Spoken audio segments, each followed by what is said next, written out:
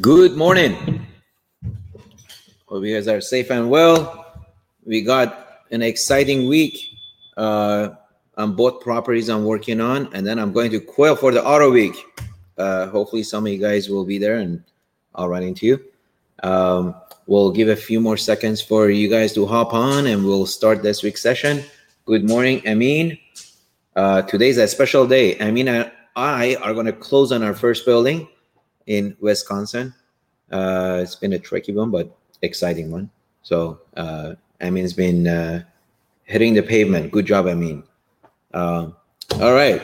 Well, I'm gonna have Logan read the questions this week because I'm extremely busy and he's faster at reading than me. So, well, Logan, you want to wait a few more minutes before they join, or you want to start? Yeah, we'll wait a couple more minutes. Yeah. Good morning, everyone. Happy Tuesday. Good morning, Amin. Good morning, Gregory. Good morning, Russell. Good morning, Arby. Where do you see all these people? I only see 4 on my bar. I've got insider access. You got a VIP access. Good morning, Nicola. Good morning, everyone. All right, we'll go ahead and start us off as more people hop in here. So the first question is from Wajtek. Mm-hmm. He said, when looking to add value to small retail properties by changing the tenants, is it still possible to add value with local tenants that pay higher rents, or do you need to re-tenant with national tenants? Well, you're always going to get the biggest bang for your buck if you have a national or regional credit tenant. By that, I mean a well-known brand. It doesn't have to be the entire property, but let's say you have a small strip center of 8 units. And if you have 2 national credit tenants that occupy 30% of it, you'll get a much bigger resale value. By that, I mean you'll be able to sell at a lower cap rate. A lot of buyers, investors love, brands that have good credit and good business concept, and they're successful. So they look at that as a lower risk investment property, and they'll go ahead and pay more for it. That's the experience I've had, and so I would try to bring at least 40% of your property with credit tenants. All right. Good morning, Bailey. Good morning, Magnus. Himi, good to see you here. Himi's a new member with us. Savak and Kerpel is hitting the doubleheader today. So our second question is from Rodin. Mm-hmm. He said, what are your thoughts on buying a property in a great area that has great historical appreciation and Airbnb it to increase cash flow? I get that a lot. That and senior living, assisted living, those type of property operations are more of a business. It's great for cash flow if you're willing to put in the time, because it is, unless you hire a third-party company to do the check-in and check-outs, it's kind of like a hotel, right? And cleaning. It's great as long as you're aware. Just because you're making more cash flow doesn't mean the property is worth more. When you go to sell it, the appraiser is going to look at the comps that are being sold just like an ordinary home. So that's it. I mean, I don't have any other input. I know several people that were doing great before COVID, having multiple homes and doing Airbnb and killing it, making a lot of money. So it is great as a business. Awesome. Next question is from Robin. He said, have you ever needed one property to sell quickly in order to purchase another property because the second property is a good deal that you don't want to lose? And if so, how did you handle the situation? All the time. Actually, I'm doing that now. I'm selling my Arizona property to buy this property for $22 million. And happens often. I would say 50% of the time, if that's often. And how do I handle it? Well, I'll make sure I select a buyer that has a very short fuse on due diligence, and they're willing to go hard after due diligence period, which is exactly what I did with my Arizona property. And then I do a 1031 exchange. Now, if it's on the market and I haven't had any bites, then at that point, obviously, I can do the 1031 exchange. You can do reverse 1031 exchange. It's a bit costly, but you could close on your property that you're acquiring, which is your up leg, and then sell your down leg later. It's called reverse 1031. All right. And then I see Bailey and Ayati drop some questions in the comments. Guys, if you have questions, go ahead, drop them in the comments, and we'll get to those after we get through the questions that we've already received. So our next one is from Alexander. He said, I'm looking for commercial spaces next to hospitals in Orange County, LA, and other areas for potential medical office flips. Any tips on what to look for on LoopNet as a starting point? And then he gave an example, radius to hospital, parking space ratio, etc. Well, you hit it right on the nail. Radius and parking. Obviously, medical tenant will require a lot more parking than regular general office, admin office. So the properties within a 1 mile radius that are, typically office building with a higher parking ratio is what you want to look for. And it's going to be tough because you're going to have to just do a lot of work looking and scraping listings and clicking on it and going to the parking ratio and just manually audit each one to see if it's a fit. But I would say a mile radius, you could even stretch it to 2 mile radius. And parking, you want to at least have 6-1. And some cities require 5-1, but 6-1 to be safe. All right. So our next question is from Hemi. He said, I just joined this program less than 2 weeks ago, and my goal is to acquire my first commercial property in the next 6 months. Can you suggest a sequence of activities for me to pursue to achieve that goal, starting with watching your video lectures?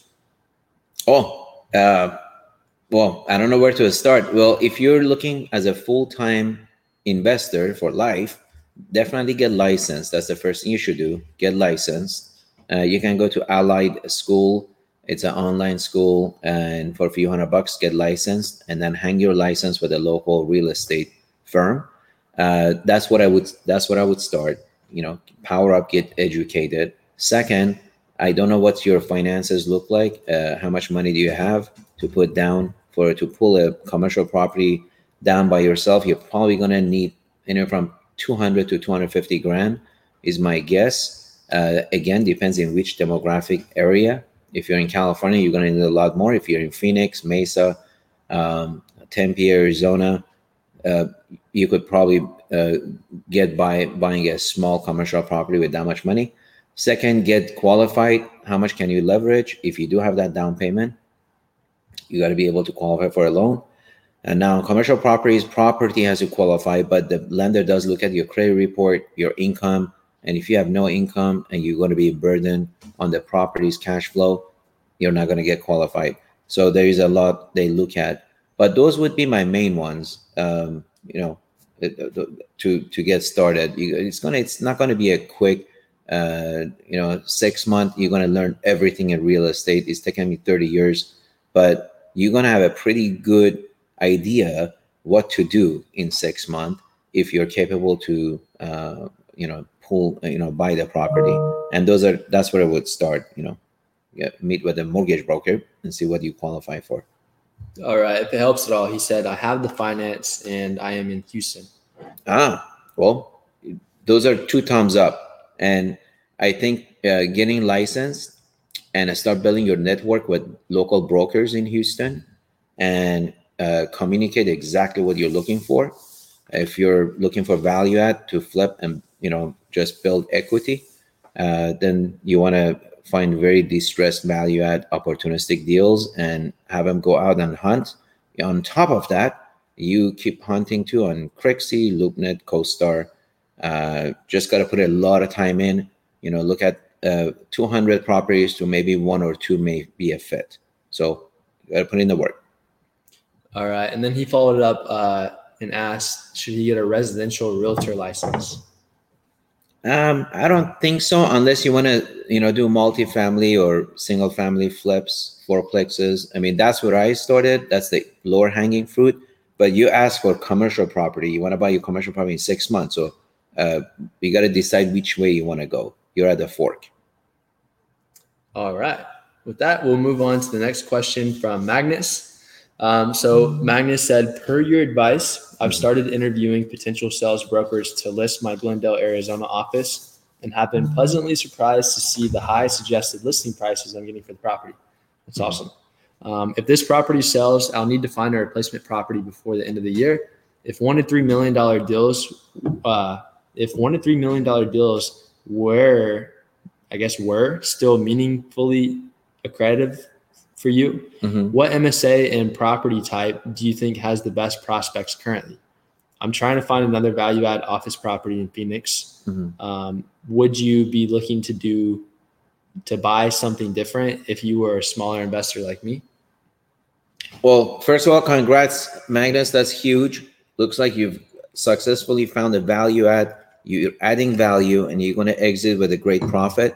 I would stick to that area. I like Phoenix, Tempe, Mesa.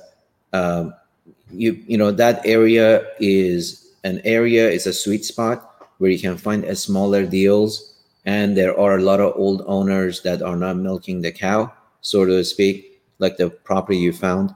I would continue doing that in that submarkets and obviously do a 1031 exchange.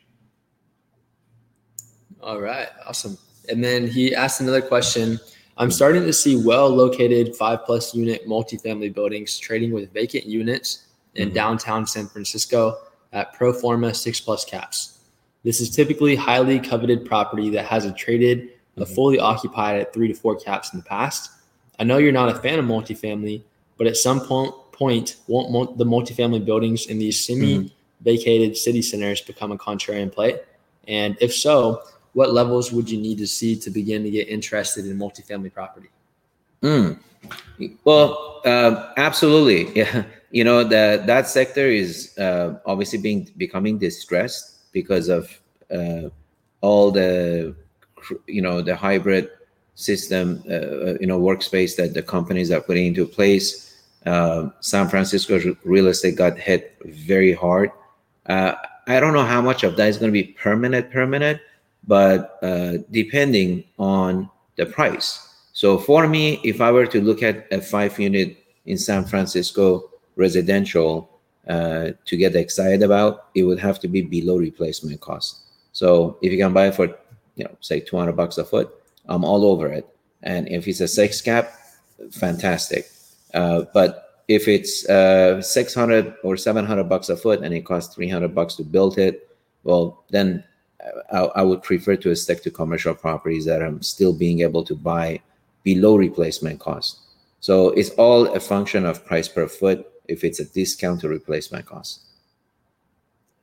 Awesome. So our next question is from Mr. A.H. John. Good to see you here asking some questions. And he actually just bought and sold a mobile home park for $100K profit as is. Nice. Awesome. That's awesome. I would like to know the best way possible to flip it into another value add opportunity to minimize taxes on this money. Well, if you haven't closed on it, obviously, open a 1031 and do a 1031 exchange. That's the best way to transition into another property value add opportunity. But if you've closed on it, you're pretty much going to have a taxable gain. Continue doing the same. I mean, I don't know which market you had this transaction done, but look for either mobile home parks, RV parks, or an office building that's being mismanaged, retail center that's being mismanaged, that has higher vacancy than other neighboring properties, and just be more aggressive than the previous owner. That's the 1031 exchange is one you want to plan before you exit out of your property. So it's very important, and you all want to be proactive lining up a replacement property as well, because right now it's obviously seller's market on most asset classes except office. Office is having a tough time, but any income property, industrial, small retail centers, even a smaller office deals like the one I have in Arizona. Some markets obviously are different than other markets, but Phoenix is hot. So they go pretty quick. So you want to be proactive, line up, look at 2 properties so you can kind of time your 1031 exchange, because you only have 45 days from the time you close your first property to identify your next property. It's only 45-day window, very short. Awesome. And then yes, the second question, not real estate related, but he said, do you have anyone in your network that you know made a full-time living off of day trading? I know the statistics, but I've been studying it and I'm beginning to find a love for it. Would like to know if you personally seen people with success in this field. Man, yeah, I've known many people in doing a day trading as a full-time job, and I don't know one that's still doing it. At some point, they got burned. 2000.com, they got burned. 2008, Lehman Brothers collapsed. They got burned. Do it on the side. Even I do a little bit of day trading myself for fun.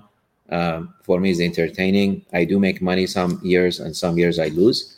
But if you don't have a complex strategy with option trading, margin trading, yeah, you could make a living out of it. But obviously, it's risky because if you have those black swan events where you get 30-40% drop in a week, you'll definitely get margined out, unless, again, you have a system in place, multiple accounts where one may get margin, the other ones you don't margin out. There's a lot of different strategies, but I don't know anyone that's have done it for more than 10 years consistently. There are money managers doing it, but I'm talking about a private friend or a private party that's doing it for themselves. I don't know anyone. All right. Next question is from Ali. He said, can you please give us some more detail on the history and your strategy on the Tractor Supply property you're holding for cash flow? Yeah, that one has started out great. So it was occupied and anchored by a grocery store, Shop and Save, 45,000 feet. The building's 77,000 feet. So I would say 60% occupied, but grocery store. This operator had, I think, 10 or 11 locations, great balance sheet. But then I had, I think it's Giant Eagle, opened across the street from my property, and this tenant closed down this location at my property a year after I purchased it. So it became distressed real quick, and it was something I obviously had no knowledge of.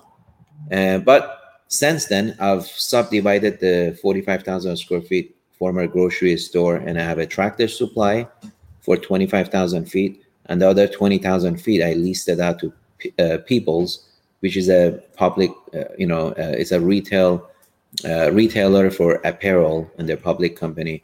But if you look at their stock, I think it's trading for 50 cents or something.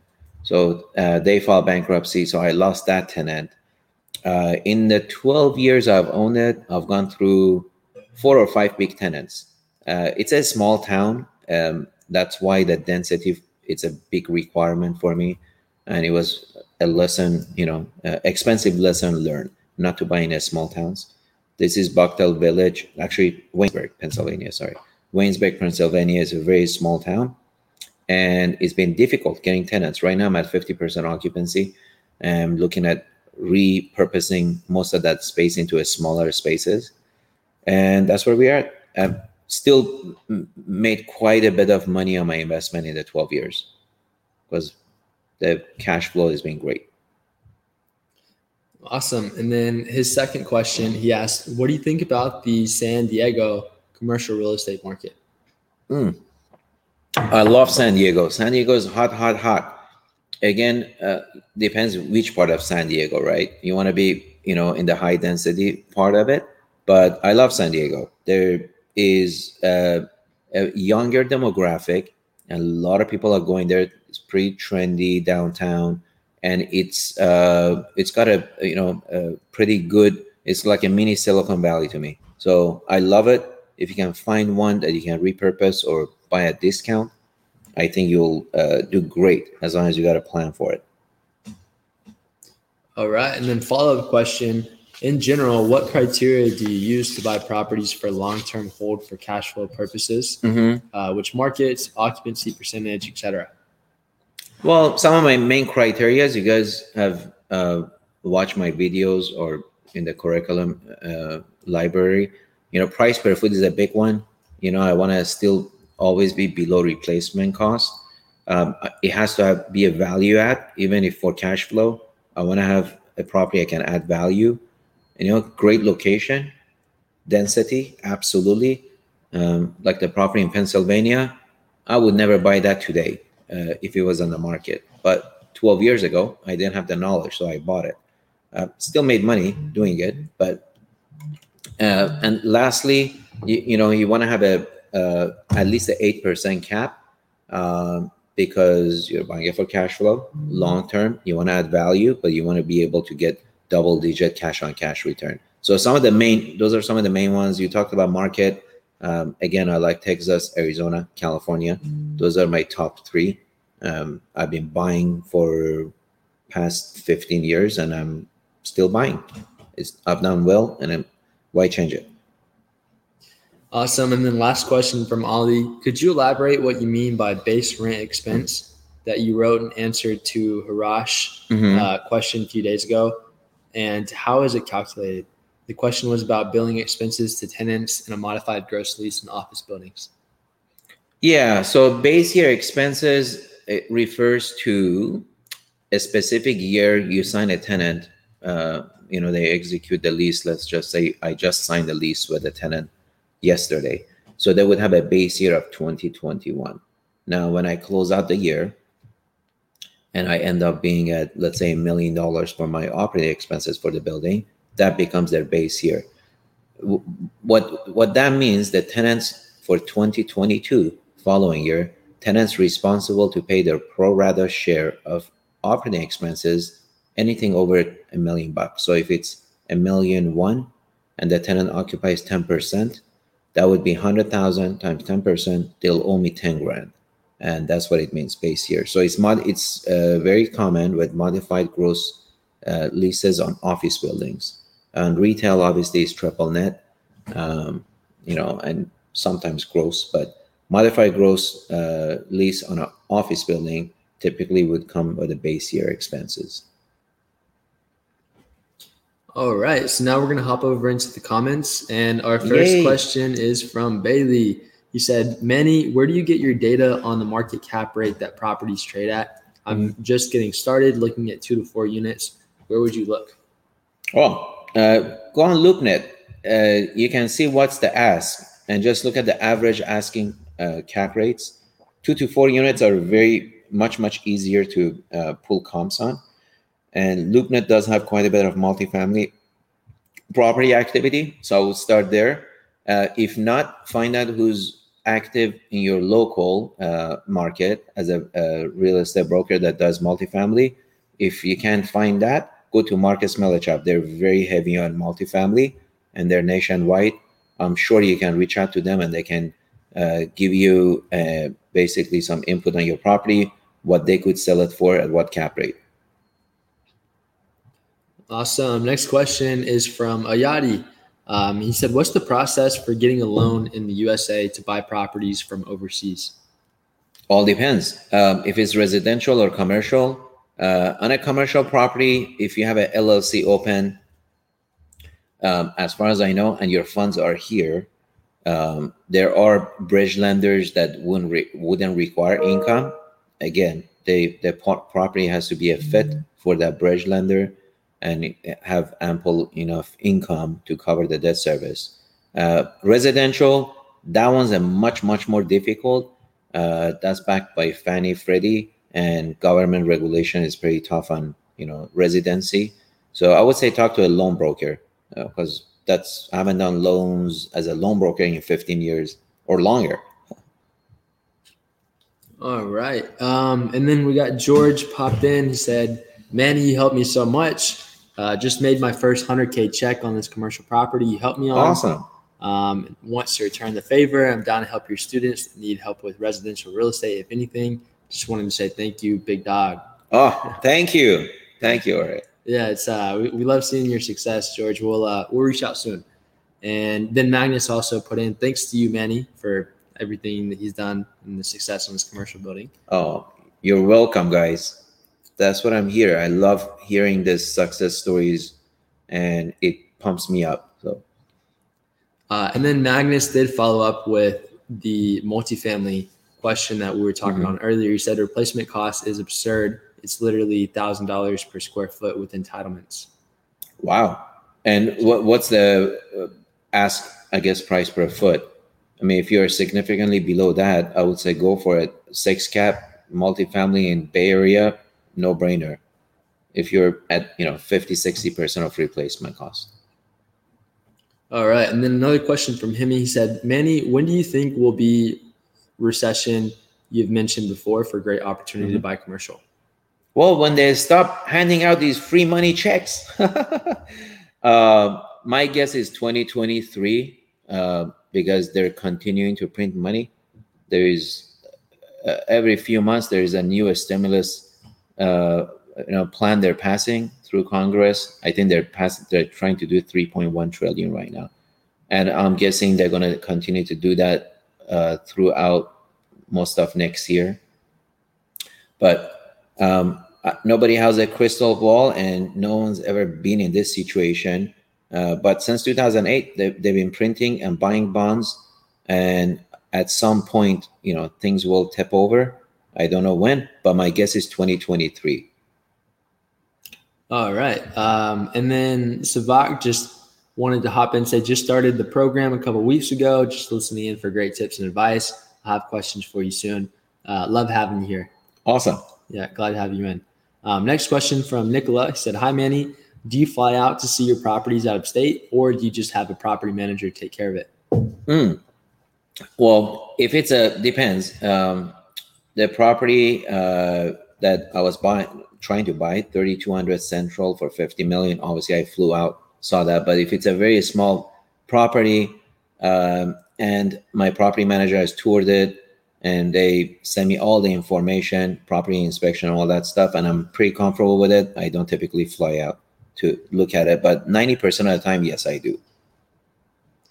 All right. And then Mike, haven't seen you in a long time. It's good to see you. He said, what's your opinion on purchasing industrial warehouses and parking lots in Los Angeles and California over other asset classes? My friends like it because of the low price per square foot purchase price. Yeah, I love industrial. If you can, again, find one that's value add. Most industrial buildings are 100% occupied or near 100%.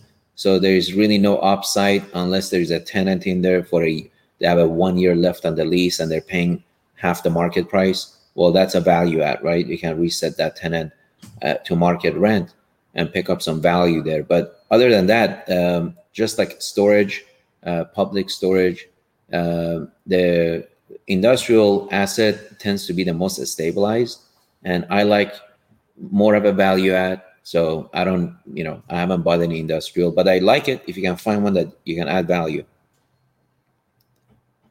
All right. And then Alexander said, what are general value add to convert from commercial office to medical office? Where are? What's this question? I think what's the process to convert office to medical? Yeah, well, the process is going to the city, being able to get certificate of occupancy for that specific tenant. And 9 out of 10 times, if you're under park, they won't give you the certificate of occupancy. They want to approve it. So parking seems to be, majority of your obstacle. And then you have your ADA, right? Your accessibility, because depending on the type of the medical tenant you're putting in there, you're going to have beef up your ADA access to the property. And sometimes that's extremely costly. So those are the two things, ADA and parking. All right. Himi asked, did you buy the Aston Martin Ligera?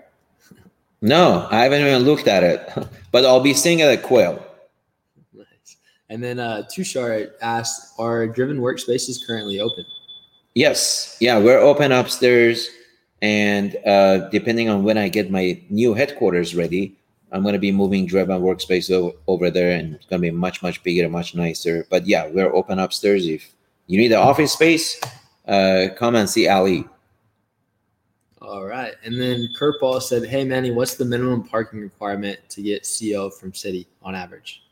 Hey, Paul. Yeah. I like to shoot for 6-1. Some cities are more flexible. I've seen some cities do 5 per 1,000, but I would shoot for 6 per 1,000 to be safe. Perfect. And that should be it for the day. Yeah, this was great. thanks, guys, for hopping on the call. Hope you found it valuable. And I'm excited for a couple of you guys that are actively looking for deals and close on some deals, but keep hunting. The market is great, for those smaller value adds. There's a lot of liquidity out there. So keep hunting and keep asking me great questions and post your deals as you close them and share the success with the group. With that, be safe, people. See you guys next week.